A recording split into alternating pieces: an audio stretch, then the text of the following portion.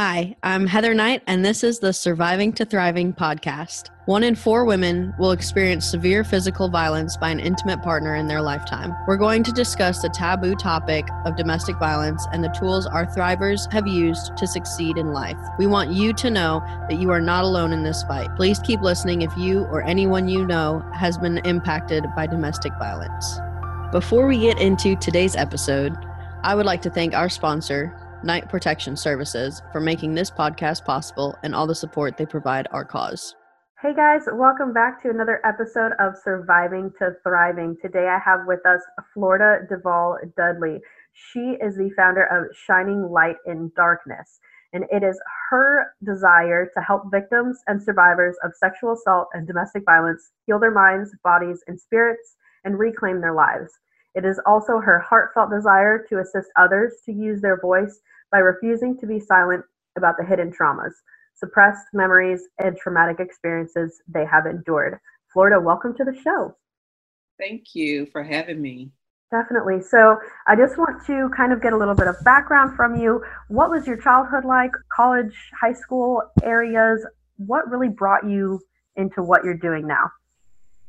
It would definitely start from my childhood that led me to be where I am now. But as far as growing up, it was your typical 2-parent home with my siblings and everything. Finished high school, went to college, got my bachelor's and my master's degree, etc. And that's it. But again, going back to my childhood, that's what led me to Shining Light. Because I was molested at 7 in the first grade.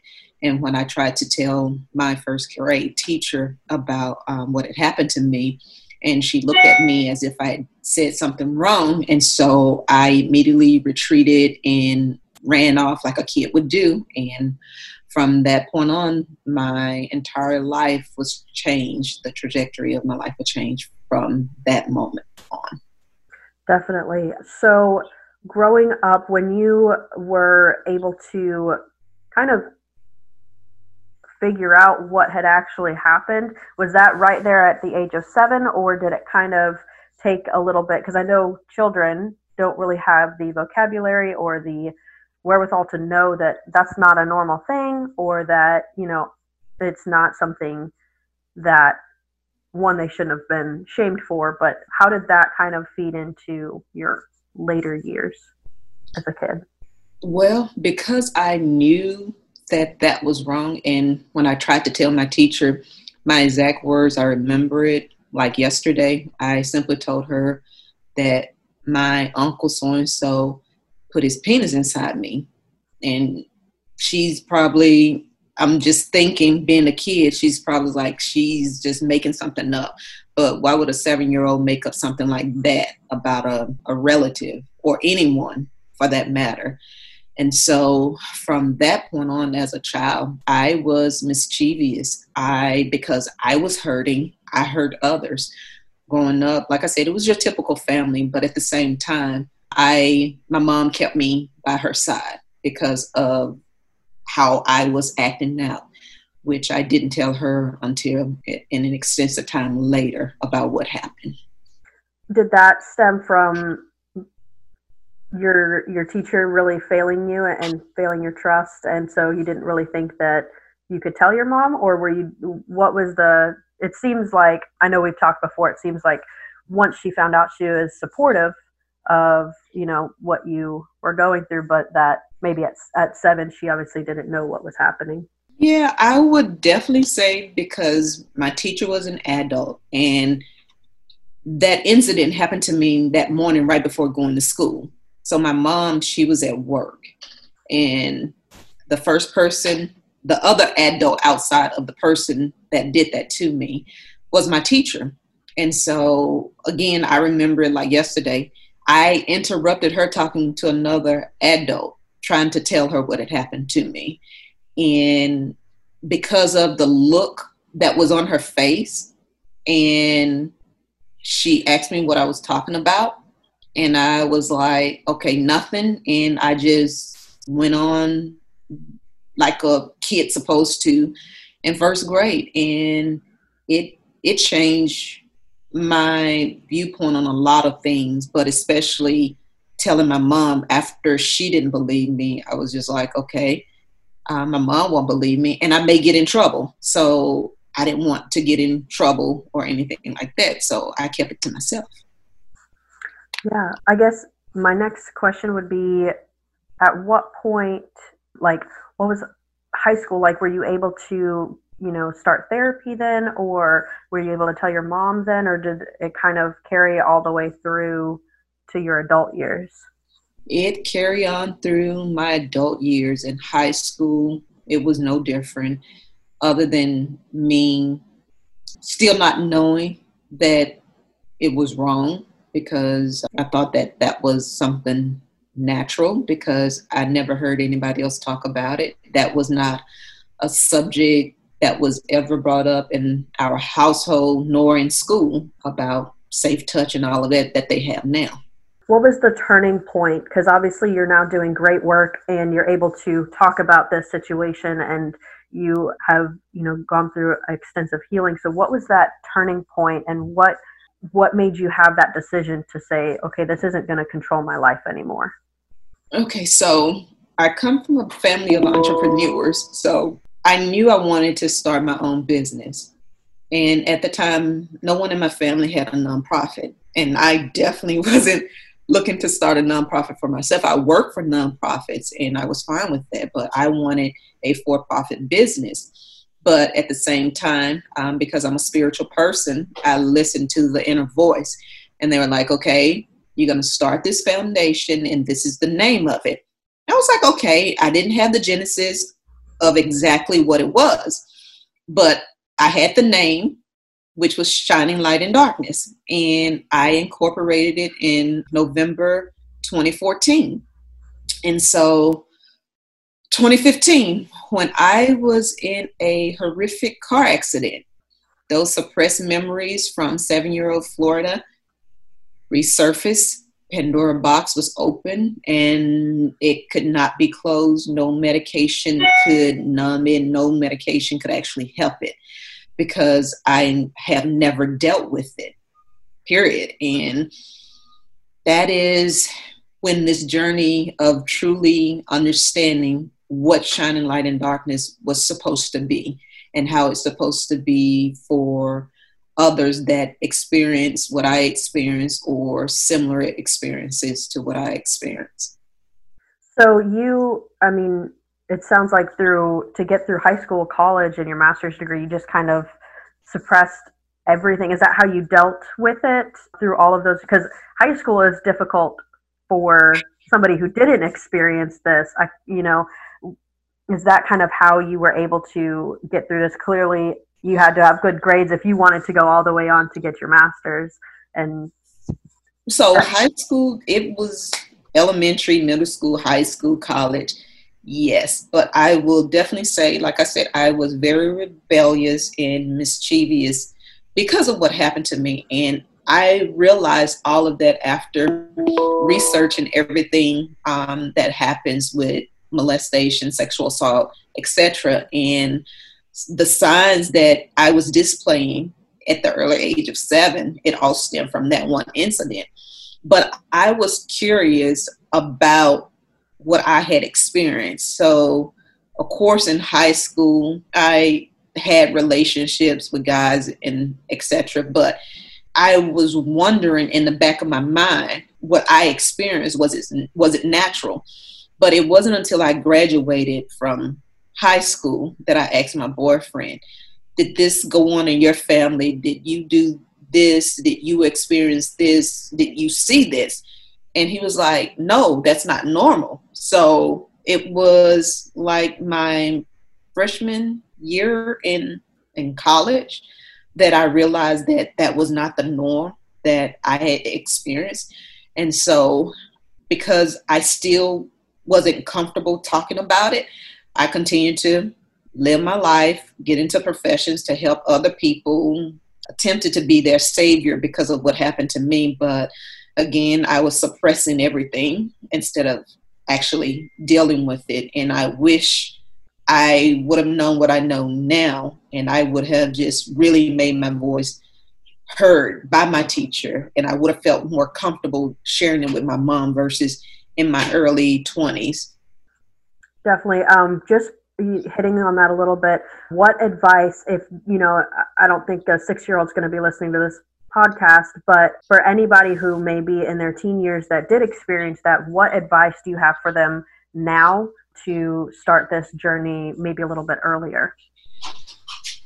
Tell any and everybody, because you think that they're not listening to you. If you feel like your parents won't listen to you, if you feel like your parents or your teachers or any loved one won't believe you, go to a complete stranger, because most of the time, all of these incidents are perpetrated by someone that we know versus a stranger.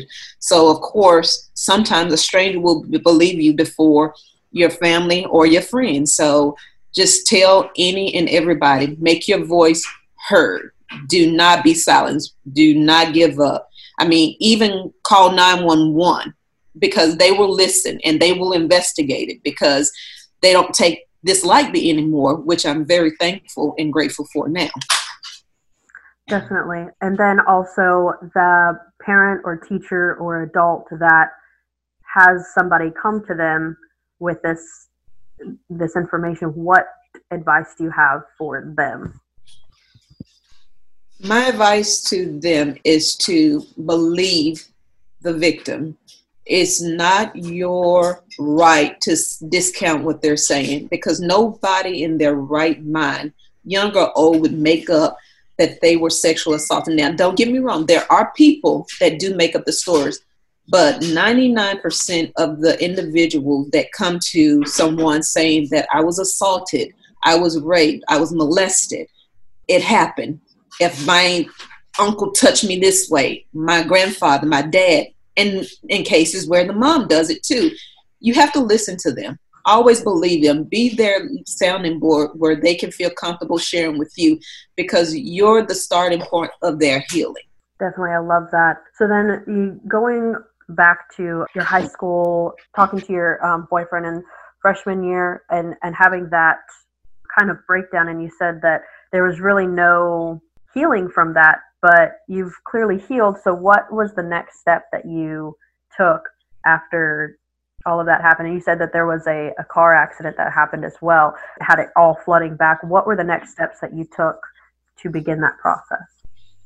So my first step to actually somewhat get some help with the molestation is with my husband, well, my current husband, was me telling him bits and pieces starting off when we were dating, because he was a very affectionate and emotional person, and how he raised his kids and how I raised my kids were completely different. So I was more of a shelter protector mom, trying to prevent it from happening to my daughters. Whereas he, because that was foreign to him, he never even thought about sexual assault, molestation, anything like that. So his daughters sat on his lap all the time. But when my daughter sat on his lap, I really tensed up. I freaked out completely. And he didn't understand what was going on with me, but he saw my facial expression. So I was like, could you please get her off your lap? He was like, I didn't do anything. I was like, I know, but get her off your lap. And he was like, okay.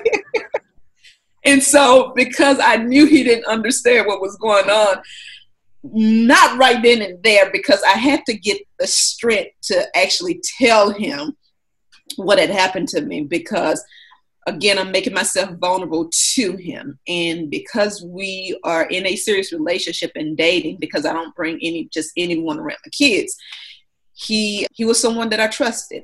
And so I was like, okay, I was molested at 7 years old, and that's why I freaked out with my daughter being on your lap. He was like, okay, now it makes sense. And I was like, okay, good. And so him and I, we started having questions, discussions, and it was more me questioning him and him having a discussion with me, because again, we had been together for maybe 2 years at this time. So I did trust them. So I started bits and pieces, sharing it and asking him questions about how he grew up.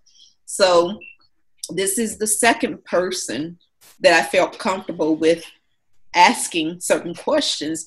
And so he was like, no, I didn't experience anything like that. And I was like, really? I said, I really thought this was normal. So we started talking more about what happened to me in detail. So he was like, okay, I know you're not going to do it right now where you're at, but when we get married and you move here, I'm going to make sure you get a therapist, because you need a therapist, because I can't do you any justice. So I was like, okay, no, you're my therapist. I trust you. And I'm not going to share all of my most personal, intimate details with a complete stranger. So little did I know that that was just the beginning process of what was to come. And so I didn't go into real in depth about what happened to me, but I had no other choice in 2015, because on top of the accident, I suffered PTSD from that accident. And then I was dealing with PTSD from my traumatic childhood experience. And he was getting the brunt of everything negative, and everything that was suppressed, he knew about it all. And he was a true husband to listen to some of the, for me, I call it the filthiest part of my life, and to support me and to love me in spite of all of that mess that I had to deal with. And up until this day, I'm still dealing with it. I'm now not a therapist, but a psychiatrist. I'm currently looking for a psychiatrist during this time, because I was in denial about a lot of stuff, and I didn't want to come to reality per se about the stuff that was really causing me to be off balance mentally, physically, spiritually, emotionally, holistically. And had I listened to the PA when I went to the doctor, he went with me back in 2016, when she told me I needed a psychiatrist, I would have been much further along in my healing process, which I am still, but I could have been in a much better place right now.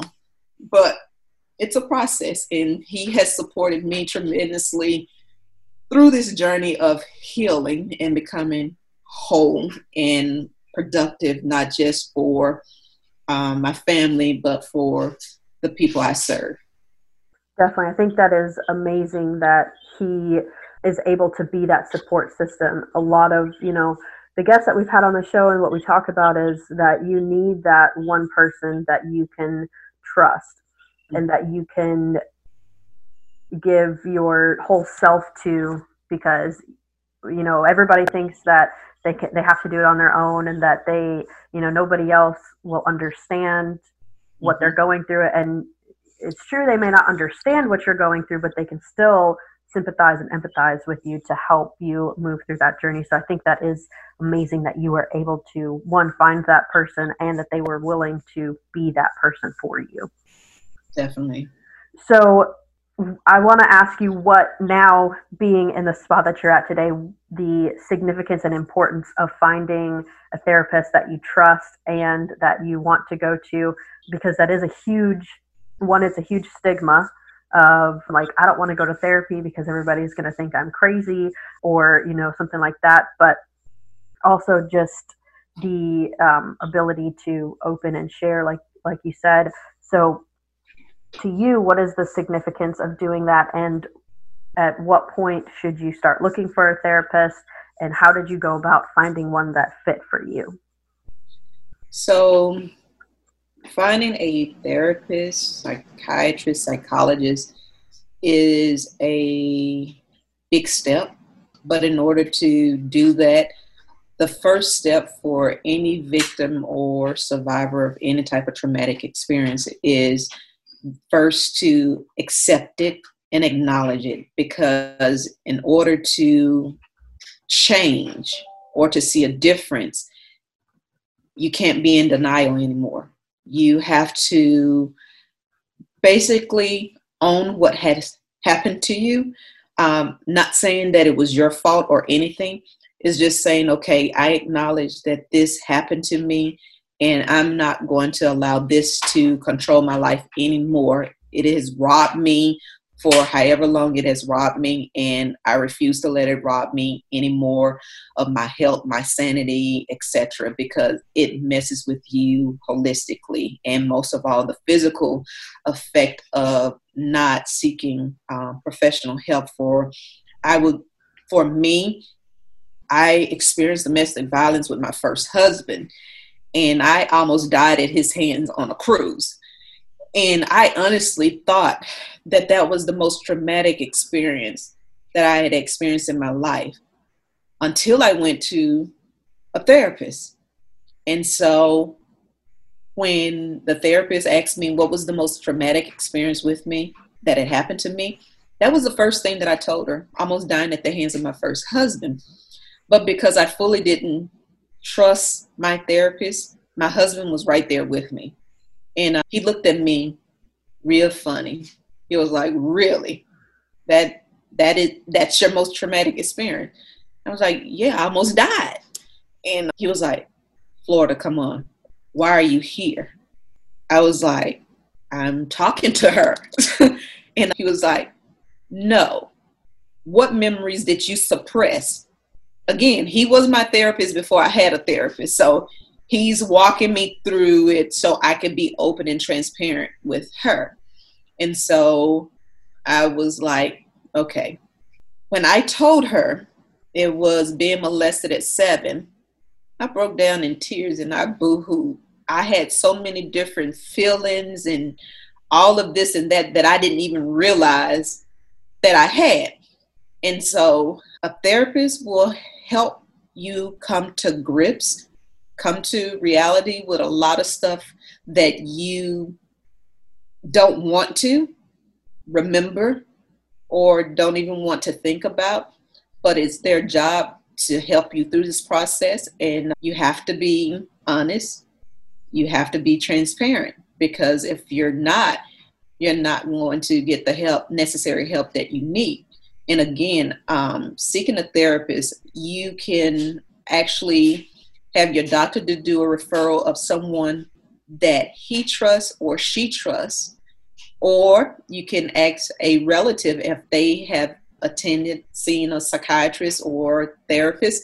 You could ask them for recommendations, or you can just do some research on your own and go with your gut instinct about who you feel more comfortable with opening up and sharing. But it's a process and it's a journey, and it's not going to be easy. But finding and seeking help is definitely very important for any victim and survivor of traumatic experiences. Definitely 100% agree. And I think that even if you pick one and you don't like them and you don't feel comfortable with them, it's okay to choose another person. Therapists want you to feel comfortable with whoever to open up.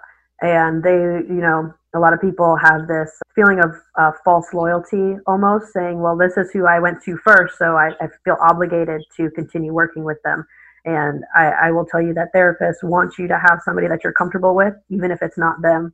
So if you don't feel comfortable with that person, it's okay to continue to look for somebody else that you want to share these intimate details with.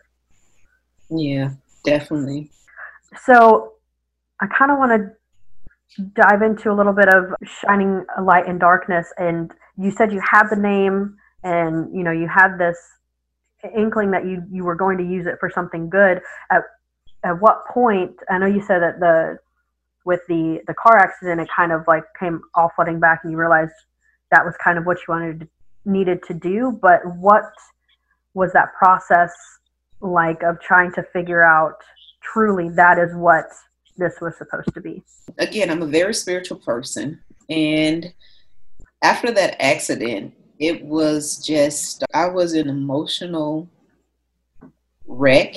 I was physical ill, not just from the accident, but from those suppressed emotions. I physically was a size 2'4" from all of that, and I was just a mess. I didn't know if I was coming or going.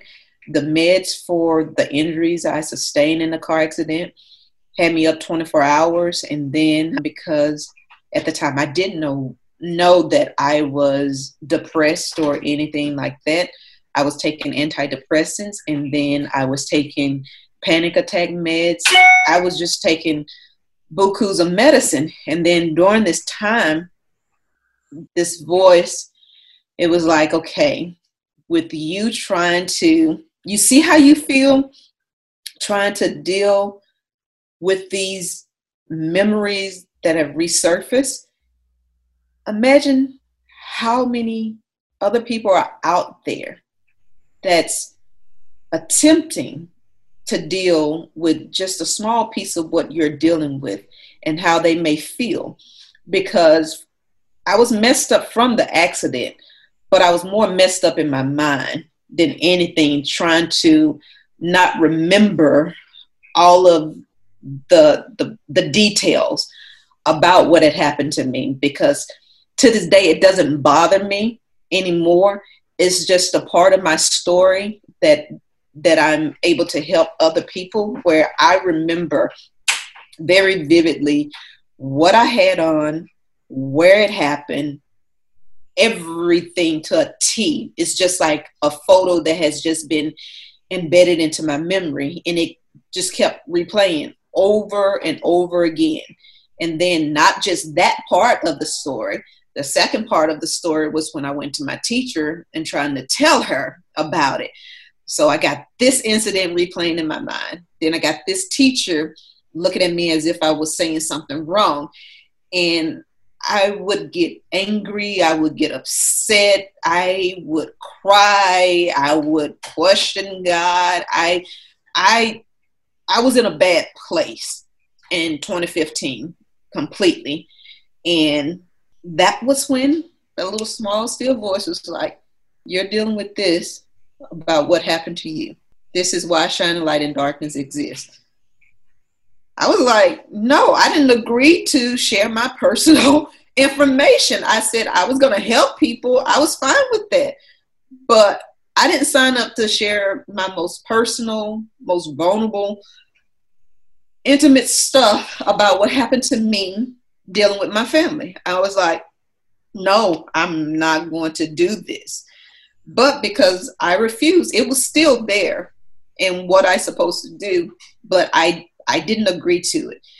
But then in 2016, things didn't get any better. So I was like, you know what? If this is what I'm supposed to do, I submit to it in everything, because I don't want anybody else to ever feel how I feel trying to deal with someone that didn't believe me about my story. So yeah, I'll be the voice for the voiceless. I will help them as much as I can, however I can. And so I became that voice for them. I think that's amazing. I want to talk about your faith a little bit, because a lot of people that have come on the show have talked about how their faith has, been the driving force in helping them overcome trauma. But you said something. You said that you were questioning God. You were questioning, everything that happened. And so my question is, what was your faith journey like on this? How did you continue to still say, okay, this little voice is telling me what to do, but I'm still questioning this little voice because of everything that happened? So how did you overcome that battle in your mind, basically? It wasn't an easy process. Just like anybody that have experienced traumatic events in their lives, and not just one, but multiple ones. So after the accident, I started experiencing other traumatic experiences in my life. When I say that this stuff really messes with your health by keeping them suppressed and not getting that stuff out, it's toxic to you. So I was in multiple car accidents. After that traumatic car accident, then they wanted to tell me that I had breast cancer in both of my breasts, and my faith was very low. I wasn't even on the fumes. I didn't have a mustard seed of faith. And I grew up in a religious, traditional, spiritual family. And I know about God. I know about Jesus Christ. I've accepted him as my Lord and Savior, all of that good stuff. But when you start going through life, taking life's journey, and you have different roadblocks, different hindrances, different obstacles that come into your life, put you on a pit stop that you never volunteered for or never said that that was something you wanted to go through, it really messes with your faith big time. And so for me, how my faith was restored through all of this, and again, that's why seeking professional help to get you through this journey out of this darkness that sexual assault or any traumatic experience does to you is by having someone there to guide you and lead you through it. But again, I'm still personal. I don't want everybody in my business, regardless of me seeing a therapist and everything. I was like, you know what? I said, Lord, I need you to help me get through this situation with the breast cancer, because they found mass in both of my breasts. And I was like, I've been going through some stuff for these past 5 years. I said, I know you don't have to prove yourself to me whatsoever. I said, but where I am and where I'm at right now in my life and in this journey called life, I can't deal with this anymore. And I said, to have a diagnosis of having both cancer in both of my breasts, I still get emotional about that. I said, you have to do something, because my faith in you, it's not there. I said, you don't have to prove yourself to me. But so my faith can be restored in you, I need this to be a clean bill of health so I can know that you still exist and that you're real.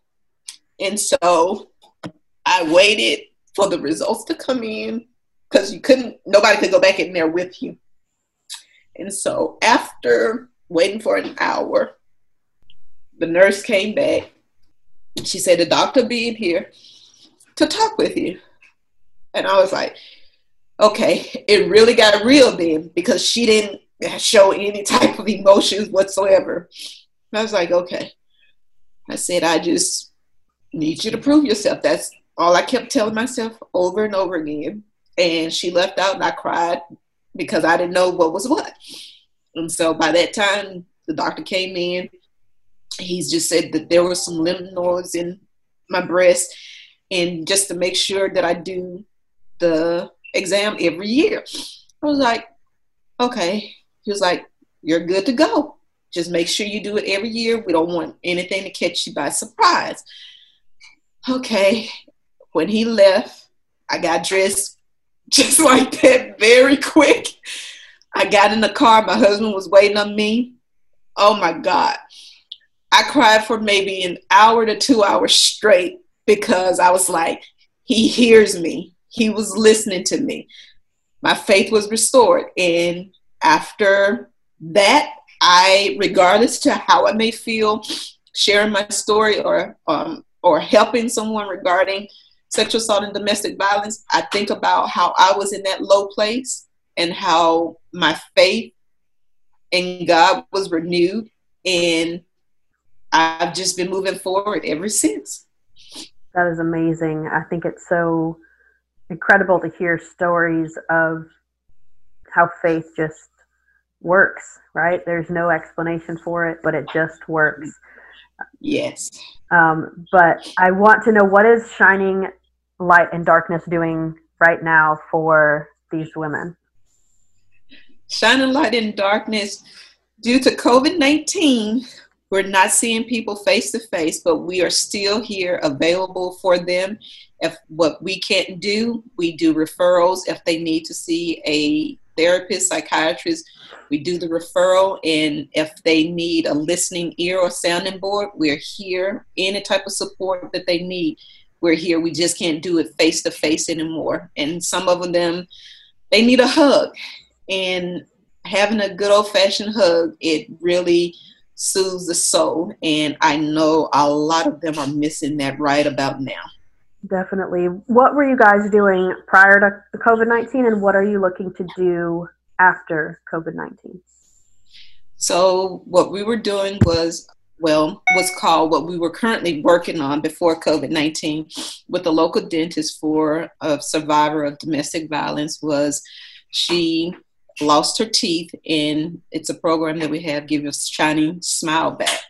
And we were in the process of giving her smile back, because she has now a 2-year-old son that she never smiled in any pictures because of the loss of her teeth.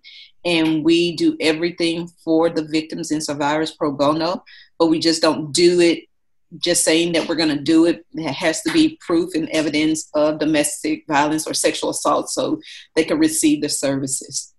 That is the last project that we are currently still working on, just waiting for COVID to clear so we can give her shining smile back. Aside from the advocacy and everything, fundraisers to help the victims and survivors, those are some of the things that we're doing. Educating, of course, is key to everything that we do. Definitely, that's amazing. I don't think I mentioned, where are you guys located? We are located in North Carolina, home base, but we operate in a global capacity. And currently we are licensed to operate in Mississippi and Georgia. So we are wanting to expand in those two states next. Awesome. If somebody wanted to help, what would be the best way for them to support your organization? They can actually go to our website, www.slidfnd.org, and they can donate. They can donate financially. They can volunteer, because time is definitely a valuable resource that you never can get back. And we value any and everyone that come out and volunteer and support us in our endeavor, helping the victims and survivors. What are some of your volunteer opportunities in case somebody's looking for an exact thing? Maybe a college student needs credits or something. Yeah, we do have internship that's available. So for the intern, we have social media that we look for people in. We look for students or people in general that have fundraising skill sets, as well as graphic designers, marketing as a whole, and just administrative support and sponsorship, of course. Yes. I love it. Oh my gosh, we are the same. So when I first started this podcast, my husband literally sat behind the camera and we had a whiteboard where he'd write everything down and say this. So I love it. I love it. I love it. He's right here. He's doing the same identical thing, because I forgot about sponsorship. And he was like, sponsorship. And then I'm just like, okay. Yeah. No, I love it. That is amazing. We did the same exact thing. That made me chuckle. Okay. So moving forward, 2021, what are some huge goals that you guys have for Shining Light in Darkness? The biggest goal that we are hoping for is to solidify funding for Shining Light in Darkness, where all of the expenses that we incur does not come directly from my husband and I, but actually comes from the foundation, whether it's a grant, key donors, or sponsors that help us to have our programs active and going. That is the key, the biggest thing that we're looking forward to 2021. amazing. I know even, from us being a nonprofit, that is such a huge goal for all of us to just be able to help our clients without hindrance. So I know that that's amazing. Wrapping up, we have a few questions that we ask everybody that comes on the podcast, but I just want to ask you, is there anything that you want to say that we haven't touched on yet that you think is important for the people listening? No, I believe we've touched on everything, but I just want to tell the listeners that do not allow your voice to be silent. Your voice has power. Always speak up and speak out, because your story, just like mine, could save someone else's life. And always, I don't care who it is, whether it was a prostitute or as they call it, a woman in the street that was coming to tell you that she was assaulted. Believe her. It's not your place to judge her, because nobody ever wants or deserves to be abused by anything. We definitely need the men. Can you please take a stand? Because it starts with you guys. Granted, women are the most defined victims, but men, you guys experience it too. And we need you to please take a stand with us regarding sexual assault and domestic violence, because we can't do it by ourselves. Yes, women are on the forefront of it, but at the end of the day, it's the men that has the power to make the change that we want to see. Because our vision for Shining Light in Darkness is to see a world free from sexual and domestic violence. And so in order to do that, we really need you guys to take that stand with us. Awesome. I love it. I think that is so, so important. A lot of times men get left out of this discussion when they are a pivotal point in this discussion. So thank you for saying that. But going on to our questions, the first question is, what would the new you say to the old you? You should have done this a long time ago. You should have made sure somebody heard you. Versus trying to be somebody else's savior, you should have saved yourself. You should have been persistent like you are now. That's what the new me would have told the 7-year-old Florida. I love it. And then what is something that you can recommend to our listeners to help them through a tough situation? If you're not comfortable going to a therapist just yet, find someone that you truly trust and value in your life. Start sharing with them so you can start your healing process. Because I found out in therapy, to deal with one trauma by itself, it takes 12 to 18 months to adequately heal from it. So if that's one of the traumatic experiences, if you have 5 traumatic experiences and you haven't even dealt with any of them, you're gonna be able to function because you learn how to function with your traumatic experiences. But at the same time, it's not healthy for you because it takes its toll on your body, and you need to get that toxic stuff out of you. Start opening up with someone.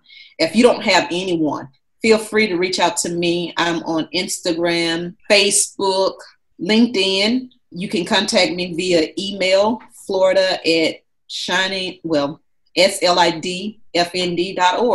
Reach out to me. I'm here for you. If you don't think anybody believe you or is there for you, I'm here for you. I love it. And then what is a book, podcast, ebook, or quote that you can recommend to our listeners that just kind of has helped you through a tough time? Honestly, people are going to say it's cliche, but during that dark time, that Bible, it actually helped me.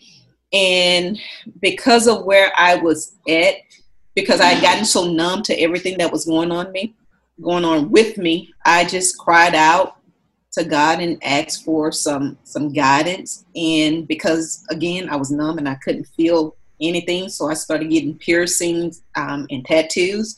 It was the story of the man that was in the graveyard that was an abuser of himself. And that story, I've heard it so many times and ministered to me in the pulpit multiple times. But during that dark time, that was like one of the things that resonated with me because I needed to feel something. It didn't matter how I was feeling it, whether I hurt myself or abused myself. I just needed some way to feel like I still existed. And my mom, she casually joked, she was like, "You was really low." I was like, yes, I was. Nobody will ever understand how low I was, but I'm much better now because here I am. God heard me, and he sent me to that particular scripture where it helped me to actually feel a little life again, to understand what was going on with myself. Awesome. I love it. And then I know you gave your email address, but what is a good way that they can reach you? I know you said you're on social media, but how do they find you on social media? Okay. On Facebook, there's a page for the foundation, Shining Light in Darkness. And then I have my Facebook, Florida Dudley on Facebook. And then we have Shining Light on Instagram. We have Twitter as well, and Shining Light in Darkness. And also we have my personal email address, and then we have Shining Light's email address, which is info@slidfnd.org. And also our phone number is 919-791-5578. If they want to reach out via phone, they can do that as well. And definitely they can always go to the website, www.slidfnd.org. I love it. And then I know that in our previous conversations, you have a podcast that you are trying to restart. And so two things, where can it be found? And are you looking for guests? And if so, how do they find you to be a guest on your show? So definitely we are definitely wanting survivors to share their story, because that is what that platform is set up for. And it is on Patreon, and it's under Shining Light in Darkness. So one unique thing about our organization is because we know that in this lifetime that we may not see our vision, but we have a millennial advisory board because we know that they are the future. So we want to get them on board with becoming a change that we want to see and involved in it. So we have them as well. So we definitely invite millennials, young, old, and we're also currently in the process of looking for new board members for the general board as well as the millennial board. So we are definitely trying to change for the better to see our vision be birthed. I love it. Florida, thank you so much for sharing your story. I know that it is exhausting and emotionally draining, so I always am so grateful when I have people come on to share their story. So thank you. Thank you so much. Thank you again for having me, Heather. If you or anyone you know has been victimized by domestic violence, please reach out to us for resources and ways our organization can help you. You can find us on social media at 2thrivingatl, TO Thriving ATL, or online at twothriving.org.